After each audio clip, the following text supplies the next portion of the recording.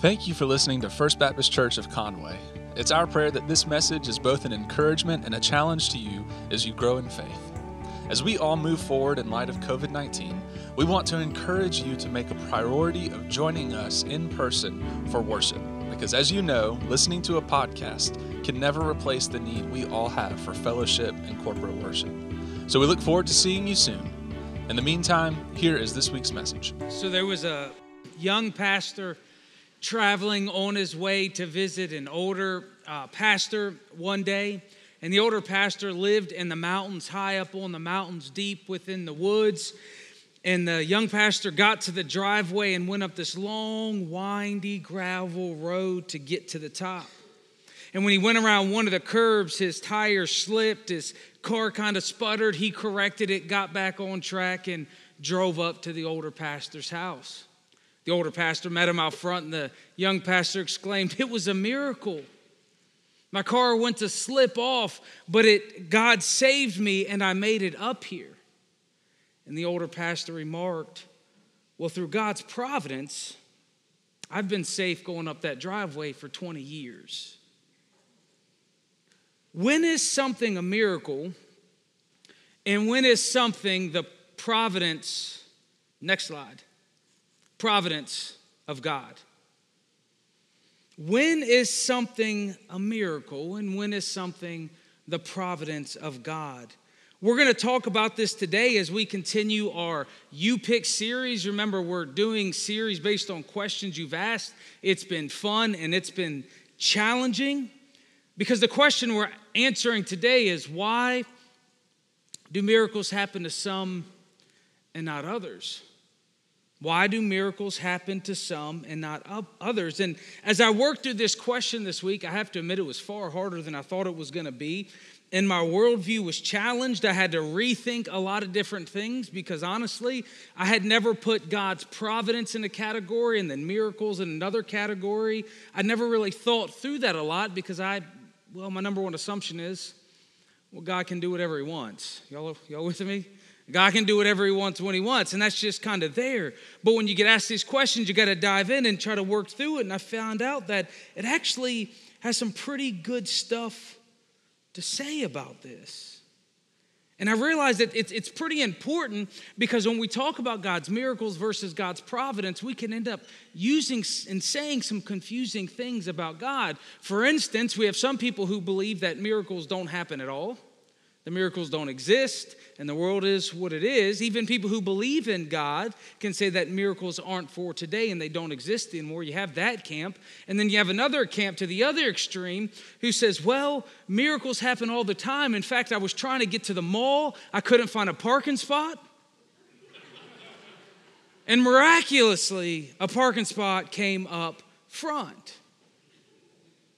And we giggle at that, but what happens when you talk about all these miracles God has done in your life and somebody says, well, I just watched my family member suffer. And God can give you a miracle of a parking lot, but he can't help me with this? We don't realize, see, when we use this language and we talk, what other people are going through and what they're experiencing. And they may say, well, how can a good, loving God give you a parking spot? But I've watched them struggle, or I've watched. So we go, wow, well, what is that then? Are these miracles, or is this the providence of God? How does this all work? So let's get on the same page, and let's first talk about the providence of God. I need to give you a warning. I have two different sermons today, but I brought them all together for one. So we're going to be all over the place, but I've tried my best to work through this. So here we go. Now, the term providence of God is not found in the Bible at all. It's a theological category that explains God's ongoing relationship with creation. Okay? The providence of God speaks to God's ongoing relationship with creation, how he interacts with creation. It talks about how God cares for and interacts with the world. And when you dive into this topic, it's like opening up a can of worms. You can go in all sorts of directions, and we're not diving that deep today. We'll save that for another topic next year when you ask me about that. Hopefully you forget by then, okay? we go into this again, but in general, okay, in general, I think we can agree on this. From a biblical perspective, how we can understand God's providence, at least, you like my never mind, let's just keep moving through it. All right, God's providence is He's created, He sustains, and He governs the universe. Now, how deep that all works, again, we'll talk about that a different day. But this is a core Christian belief that God created it, God sustains it and preserves it somehow, and He governs and interacts with the world. This is a core Christian belief. Theologian Eric Millerton says it like this. He said, "Is the believer's conviction that he or she is in the hands of a good," should be our conviction, "of a good, wise, and powerful God who will accomplish His, not yours." This is very important. His purposes in the world. And we can confuse this a lot. I do it too. But that we are in the hands of a good, wise, loving God who accomplished His purpose in the world. And what this means is God isn't distant, God isn't uninvolved. It means that God is involved, God does care, and God does work in this world, even behind the scenes, when we don't know about it. For instance, a good story that explains this is found in 1 Samuel chapter 9. You can read it on your own, but it goes like this. You have a young man whose father has lost all of his donkeys. Where's Chuck at? You ever lost all your donkeys? Okay, so maybe, I don't know, maybe you had donkeys you can relate. I can't relate to this. But this father lost all his donkeys and so sent his son to go find the donkeys. Anybody know what the son's name is? So, you still answering all the questions, Betty. Okay, Betty, still, Wednesday night she would do that. She knows all the answers. Okay, yes, the father sends young Saul to go find the donkeys. So Saul sets off with one of the servants. They go and look for the donkeys, and lo and behold, they can't find the donkeys anywhere. So Saul says, okay, let's go back home before father starts worrying about us because we've been gone for so long. We've been going to all these towns and villages. And the servant said, hey, how about we go to a prophet in the next town? He may know where the donkeys are. Now think about this. We have God's powerful prophets. Let's go ask them about some donkeys, right? So they do. They decide to go over there and let's ask this prophet Samuel about the donkeys. Well, what they don't know and what we do know is God actually went to Samuel and said, hey, tomorrow a young man's going to come here and I want you to anoint him as king. Now, did Saul know about this? No. Saul was on a donkey expedition. That's what he was doing. He was looking for donkeys, and he was scared to death because he can't find the donkeys. But we have God working over here telling Saul, hey, this is going to happen. And when Samuel saw Saul, you like that? Okay, come on. All right, when Samuel saw Saul, God let him know. He said, look, that's him. That's him. That's the one I told you. That's the one you were expecting. That's the one I sent here. And so what we see through the story, and he was anointed king, but what we see in this story is that lost donkeys, there was something else going on than just lost donkeys. That God was working and God was moving and God was doing things through these lost donkeys. He got Saul where he needed him to get. Now, the question is, did God cause the donkeys to get lost? Or did God just work through the donkeys being lost? Who cares, right? I mean, it doesn't matter. What we do see is God does work through that. And for you animal lovers, the donkeys were saved. Okay, they did make it home. You don't have to worry about that. But what we see is that God was working behind the scenes to accomplish his purposes. However it works out, we just see that he was. This was not a miracle. This was God's providence at work, getting people to where he wanted to get his people. He got them there. He got them there safely. He took them through all the towns. He brought them through the exhaustion, prompted in that servant's mind, let's go to the prophet. He talked to the prophet, said he's coming. See, God was working behind the scenes the whole time, and they were just simply going about their business. So one thing that Christians believe, or one thing we need to be reminded of, is that God is providentially working in this world. He's not just out there somewhere. He's here involved in working out his purposes. For instance, while it may seem like it's a miracle that some of you are at church today, and it may feel like a miracle for some of your family, it's more than likely God's providence at work. Him getting you to where he wants you to be. And we remember that we are in the hands of a good, wise, powerful God who will accomplish his purposes in this world. It will help us stop believing in coincidences. I honestly don't believe in them. And we may start seeing things for what they are. And we may see God working in ways we never thought. Maybe through a parking spot. I don't know. But we may see God working and getting us to where he wants us to be. And when we distinguish providence and miracles, it allows us to dive deeper into miracles and what they are. And this is where I am today on this topic, by the way. It may very well change by 1 o'clock after some of your emails, okay? I'm well aware of that. But this is where I'm at on miracles because, listen, it gets very difficult when you start trying to speak in definite terms about what God does. This is God, after all, isn't it? He can do what he wants. But it seems that miracles are pretty specific in the Bible. You see, miracles, in fact, the Bible doesn't use a word for miracles. It uses several different words to describe the purpose of what's actually going on and what God is doing through them. And so if divine providence is God working through the creative laws, I forgot this, look at this. Divine providence is God working through his creation and natural laws, the things he has already set up, right? He created, he did that.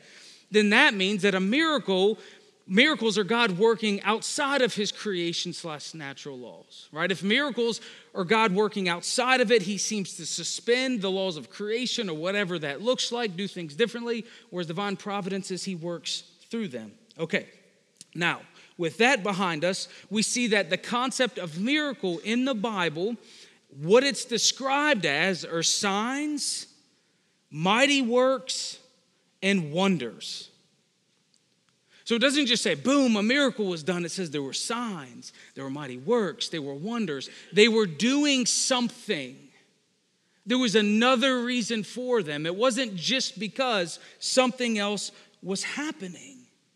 That's what theologian Millard Erickson helps us. He said there are at least 3 primary reasons, at least 3. That means there could be more.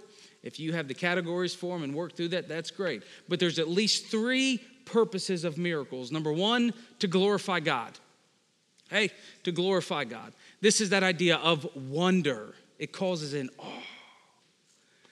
Exodus 15:11 says, "Who among the gods is like you, Lord? Who is like you, majestic in holiness, awesome in glory?" I just always like when I see the word awesome in the Bible. It makes me feel good. I don't know why.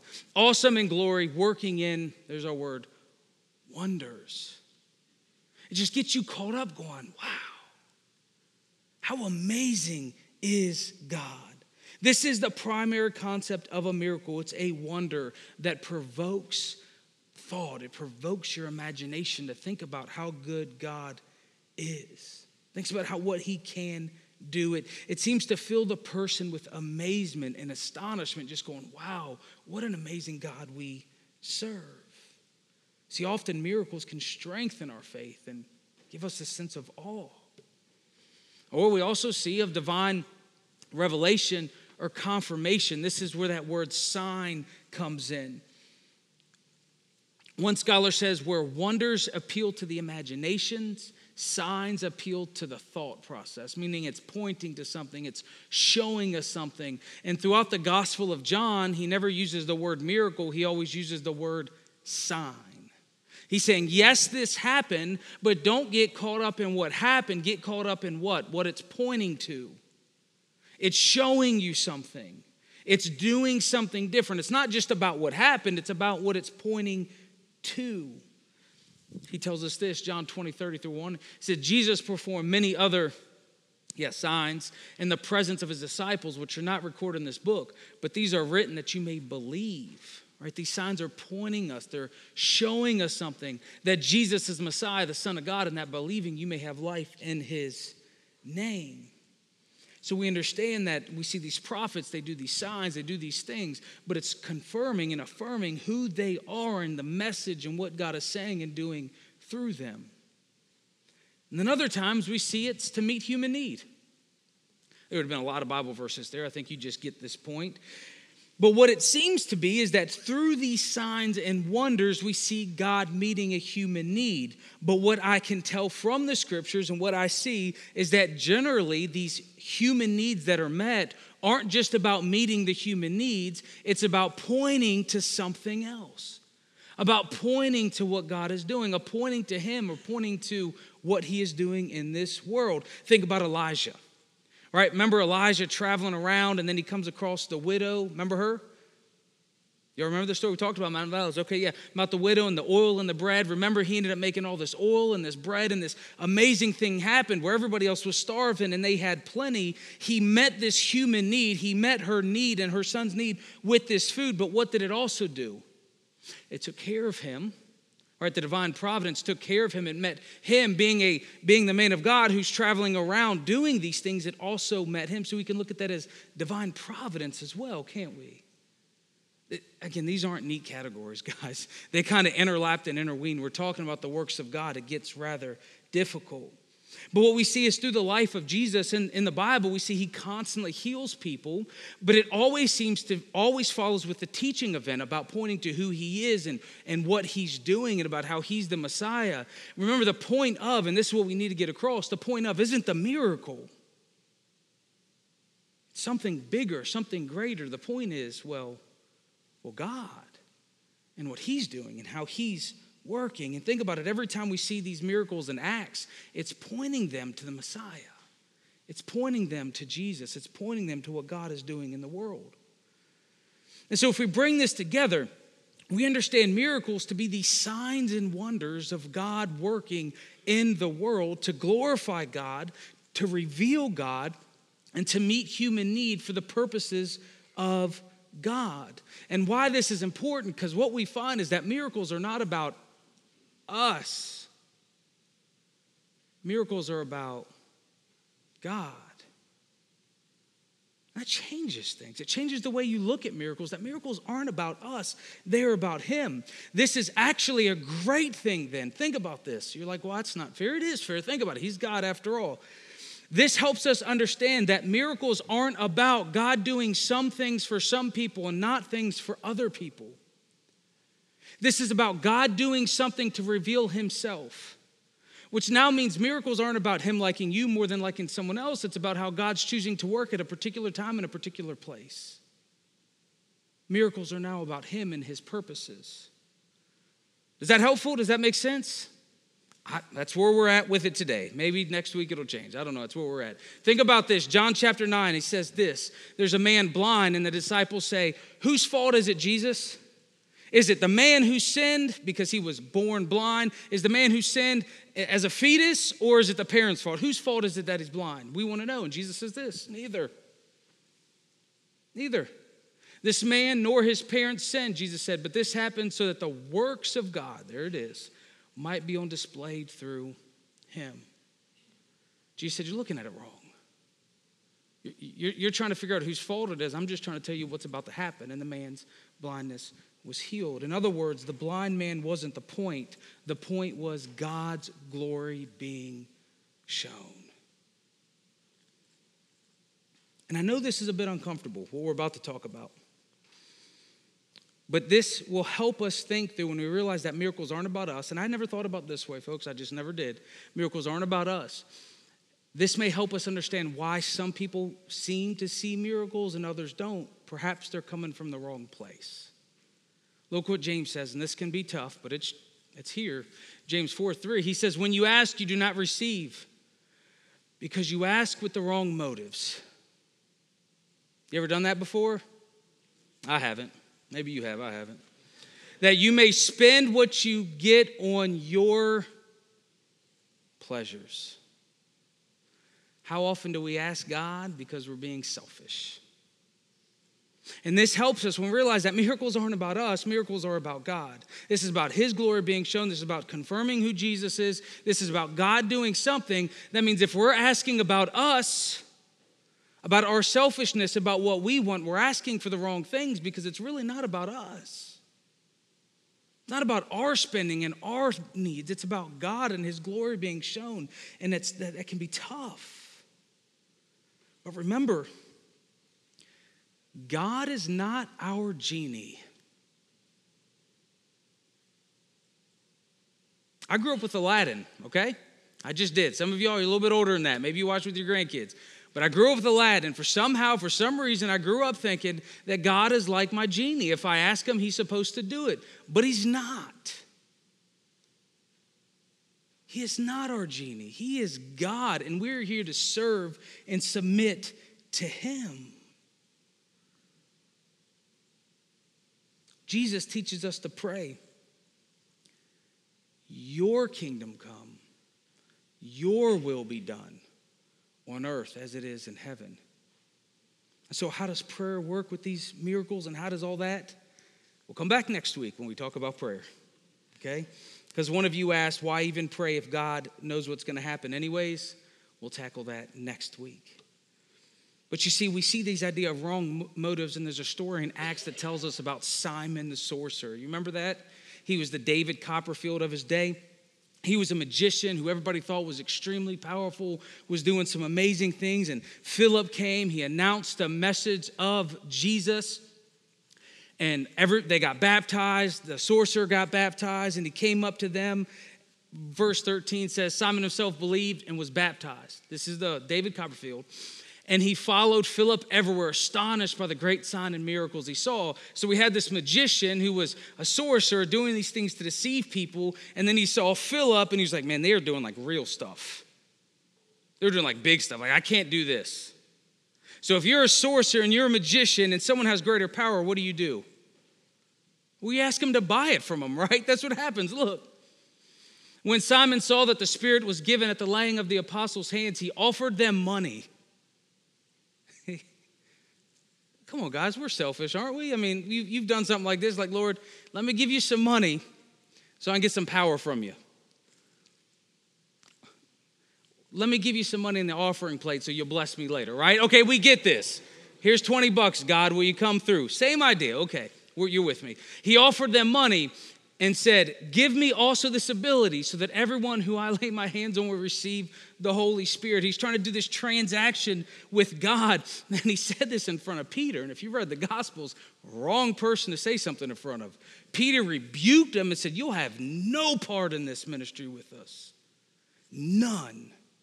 He said, now go repent. You go ask for forgiveness because you have the wrong motives when we're dealing with God, thinking we can tip him or give him a couple of bucks and he'll come through. He says, no, wrong idea. In the Gospels, when people demand a sign from Jesus, y'all remember this? Remember how happy he was about that? I just have one of these for you, Matthew 12:38. Then some of the Pharisees and teachers of law said to him, teacher, we want to see a sign from you. He's like, no problem. No. He answered, a wicked and adulterous generation asked for a sign. Jesus isn't our dancing monkey. I don't know how else to say it. I need us to get this across. He's very clear on that. He doesn't perform tricks for us. He isn't at our disposal. This is the God of the universe. When we talk and when we pray, that's who we're addressing. He says, no, he said, but none will be given except the sign of the prophet Jonah. And he goes on to explain about the resurrection, how Jonah was in the belly, Jesus will be in the grave, and he comes back. And what did that sign actually do? It actually condemned them because they didn't believe it. Often throughout the Bible, signs and miracles, these things we think will draw people's attention, actually doesn't. They actually get caught up with that rather than the God. You follow me? We get caught up in the miracle. We want the miracle. We want the blessing. We want, and we ignore who? All right. A lot of times those blessings can be distractions, or those miracles can. So when we think about miracles, I can assure you what I do know is they aren't magic tricks. And God isn't our genie that we get 3 wishes from. And there's no magical formula, and that's the hard part. There's no formula to get God to do what we want. It's not how it works. I thought it was. If I go to church and I go to Wednesday night, he'll get me out of trouble, right? I first got in trouble, though. I'm going to be honest. I did it all on my own. He did not need to help me with any of that. I got into trouble all on my own, and then if I prayed, maybe he'd get me out. And I'd be like, Lord, I will read the Bible every night. For some reason, it never got me out of trouble. But that's not who he is. But what I do know is we have an entire instruction book right here that lets us know God's will for our life, that lets us know how to conduct ourselves. In fact, it lets us know how to put ourselves in a position to see God come through in amazing, incredible ways. We do see that. But this idea of, and this isn't how the question was asked at all, by the way, but this idea of that we get that I can go do what I want, and then I'll get God to get me out of jail or get me out of trouble or get me out of, that's not a biblical idea at all. But he teaches us how to get in his will and follow his guidance, and then he'll show up, and God's faithfulness and your faith, they intersect and do some amazing things. So, when we're talking about miracles and God working outside of your creative laws, they seem to be describing something, signs and wonders that are about him and not us, which I can assure you all of us have the greatest miracle ever imagined available to each and every one of us. The death and the resurrection of Jesus Christ is the greatest miracle the world has ever seen, the greatest miracle that's ever been done. You see, it gives glory to God. It's a sign that affirms who Jesus is, the Messiah, and it meets the greatest human need: salvation for each and every one of us. The greatest miracle, the most important miracle, is available for each and every one of us. Please never forget that. Please never diminish that. We talk about it so much, it can just be this expression. Salvation is an expression. Salvation is not an expression. Salvation is something that the Lord of the universe has done for each and every one of us. And that is the greatest miracle ever. You can be saved from your sin. You can be with God for eternity. That is by far the most important miracle.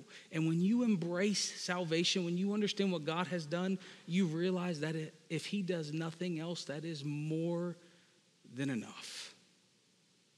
He has saved us and rescued us. Isn't that great? I think so.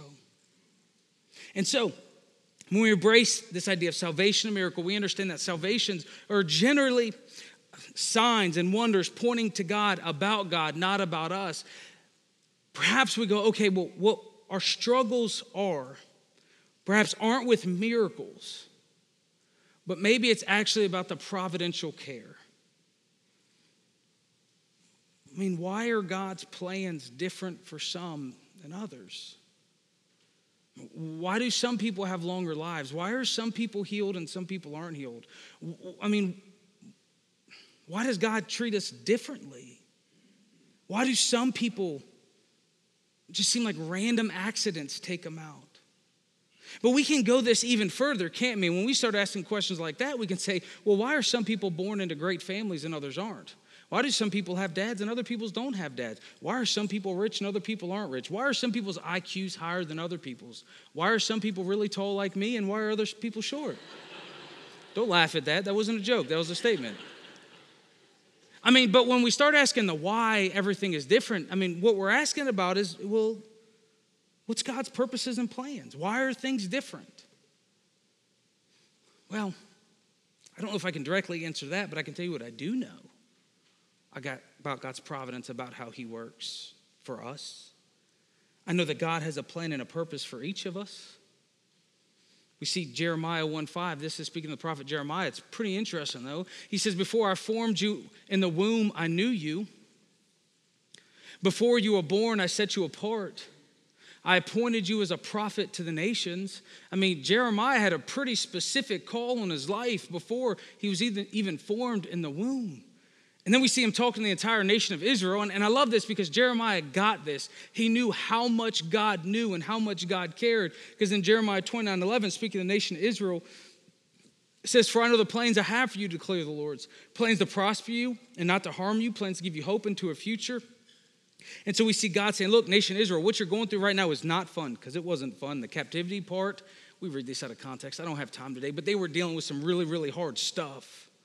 And he said, but hey, I know what will come. I know what I have plans. I know what's going to happen. Doesn't mean everything's going to be easy. No. But so we know that God has a plan for us individually.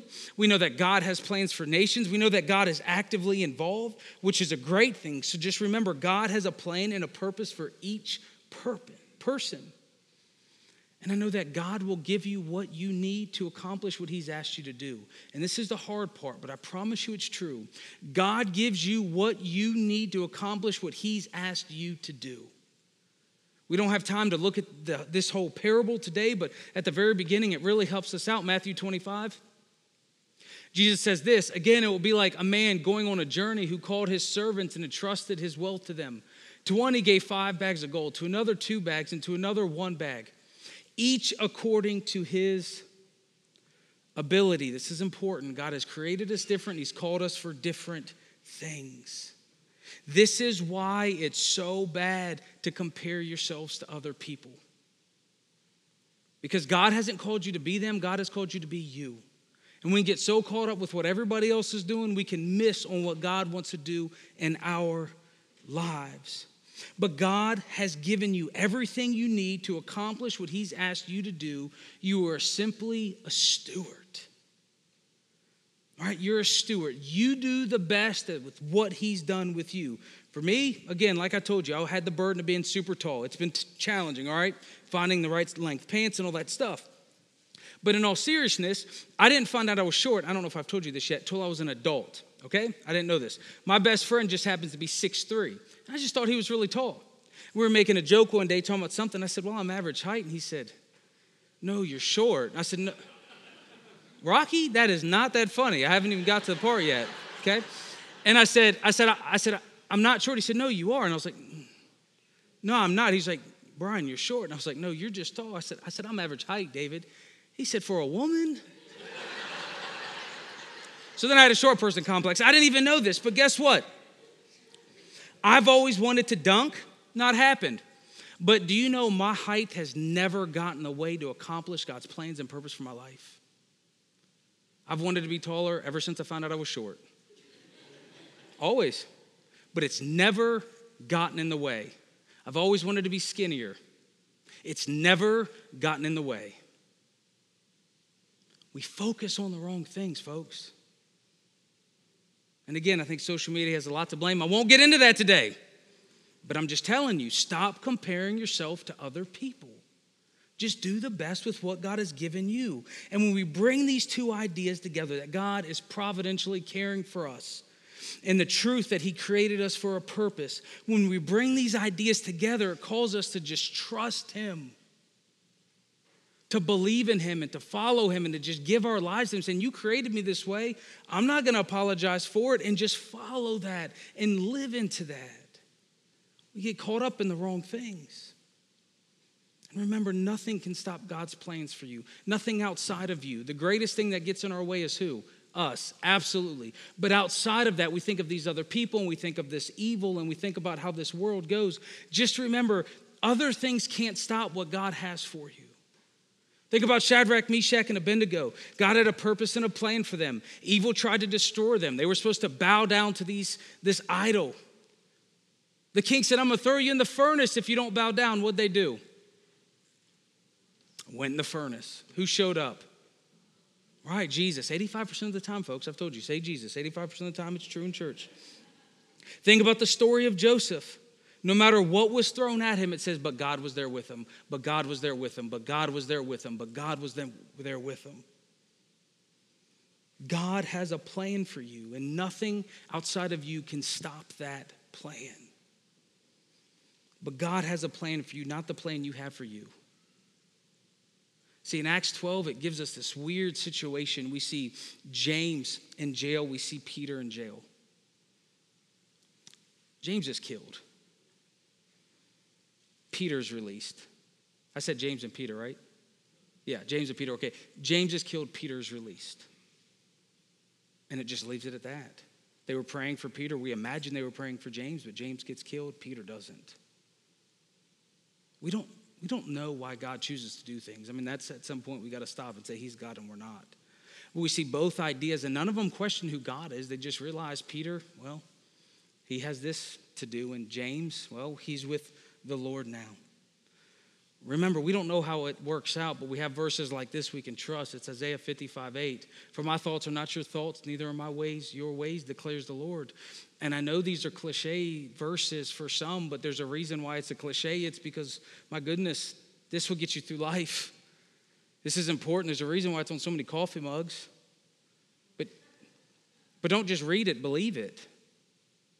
You know, I mean, this is one of those things that you can really cling to. It's one of these things we really got to hold on to and remind ourselves that we are in the hands of a good and wise, powerful God who will accomplish his purpose in this world. And remember verses like this, Romans 8:28. And we know that in all things God works for the good of those who love him, who've been called according to his purpose. We have to cling to these things. No matter what evil has been done for you, God can use it for his good. And I know some traumatic things happened to you. I absolutely know that. And I know if I knew what you went through, I mean, I probably would be in the same place you are. But here's the deal. God can use that for good. And I know it's hard to believe it, but he absolutely can. Think about the story of Joseph. His whole family all his brothers intended so much harm. And then after that, harm after harm after harm after harm. And he ended up being the second of an entire nation in charge. And remember what he says at the end, Genesis 50:20? He says, you intended to harm me, but God intended it for good. To accomplish what is now being done, the saving of many lives.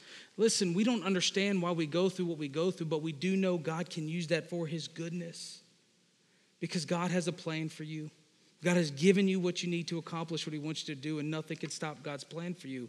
And can we just be real for 1 minute? Forgive me for those of you who this is going to offend. I'm sorry. I just don't know how else to say it. Sometimes life sucks. It's just true. And it does. It's hard.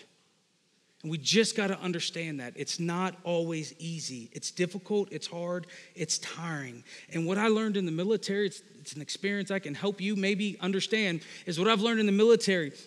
And everybody knows who is courageous and strong, is you can learn far more about yourself if you go through these difficult periods. It's through those difficulties, through those hardships, you can come out stronger and better than you ever were before. Sometimes you just got to embrace that suck. That's what you're taught. You just got to deal with it. This is what it is, and it's hard. It's not easy. And I don't mean to offend you. I just don't know of another way to say it, is it's hard. Sometimes you just got to go, yup, this is hard. This is absolutely difficult. I wish I wasn't here, but here I am. And we understand God is still caring for us. God is still loving us. God is still right there with us. And we go through what we need to go through. Because we know he has a plan, and we know he has a purpose, and we know he's not done using us. So we just embrace those things. Remind yourselves you are in the hand of a good, wise, powerful God who will accomplish his purpose in the world. And all you can do at the end of the day is do your best for the glory of God. Just do your absolute best. Stop worrying about everybody else. Stop worrying about what they're doing. Stop worrying about how much money you have. And just do your best for the glory of God. Follow him and allow him to take care of the rest.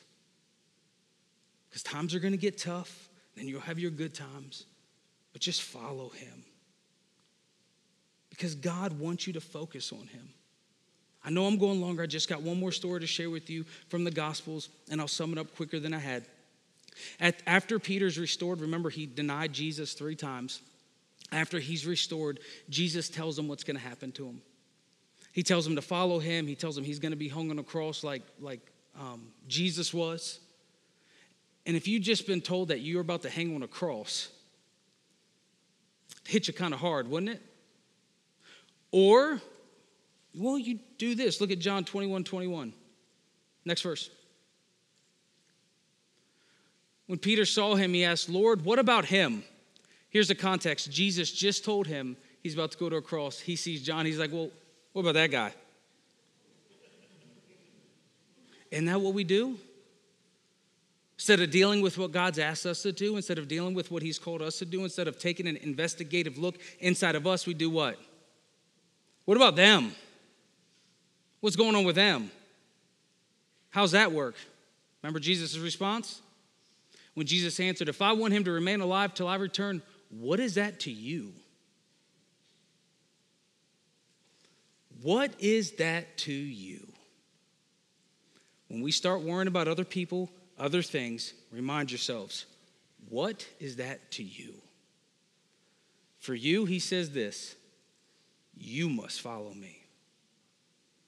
One of the greatest things we can learn from this is if we just focus on what he's asked us to do, our lives will go so much better.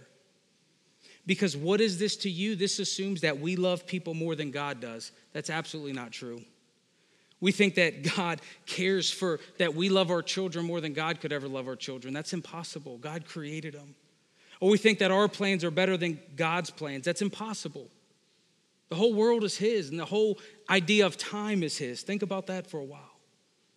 We think, well, we can take care of them better than God could take care of them, and we know what's best. Just remember, gold is God's asphalt. He's got this. But he doesn't answer to us. And truthfully, no matter how well we know other people and what they're going through, God knows what's truly going on. God knows what he's asked them to do. God knows how much he's got on them. The only thing we can do and the only thing we're responsible for is whom?